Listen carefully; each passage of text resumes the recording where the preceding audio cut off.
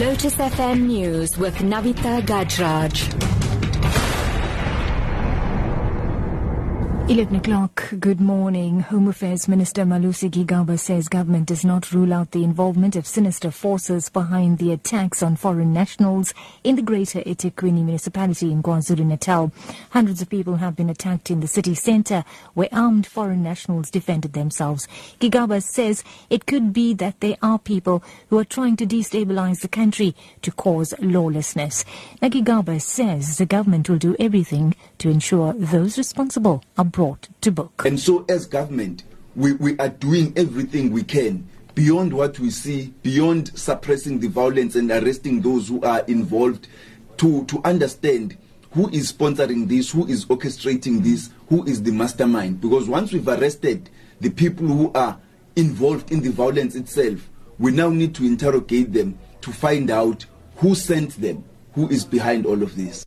Eskom says it should be in a better position by the end of the week to supply in the country's electricity demands. The power utility has instituted widespread load shedding this week after losing some generation power.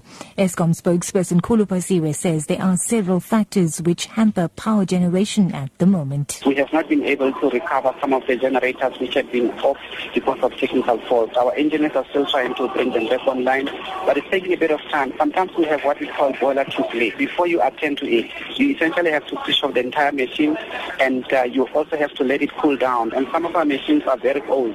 When you want to synchronize them back into operation, sometimes it takes between 6 and 8 hours before it can give you the full output of what you want.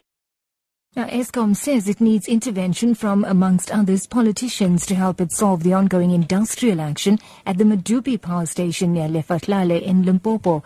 Eskom spokesperson Khulupasiwe says the workers who are on strike demanded that those who were dismissed be reinstated first before negotiating a once-off 10,000 rand bonus.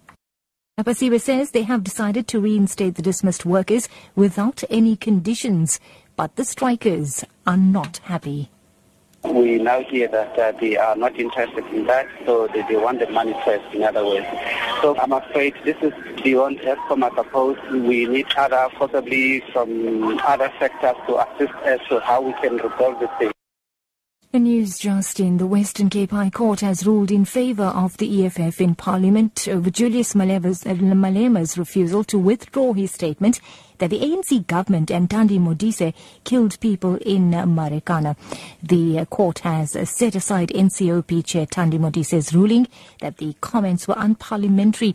Parliament has been ordered to pay the legal costs. Now, wrapping up, the United Nations has called for greater efforts to save the lives of migrants trying to reach Europe from North Africa after about 400 feared drowned when their boat capsized on Monday. A spokesperson for the UN High Commissioner for Refugees says the current capacity to rescue the migrants is not adequate. Here's the BBC's James Reynolds, who reports from Sicily. More than 8,000 migrants have been rescued in recent days by the Italian authorities, by the Navy and the Coast Guard.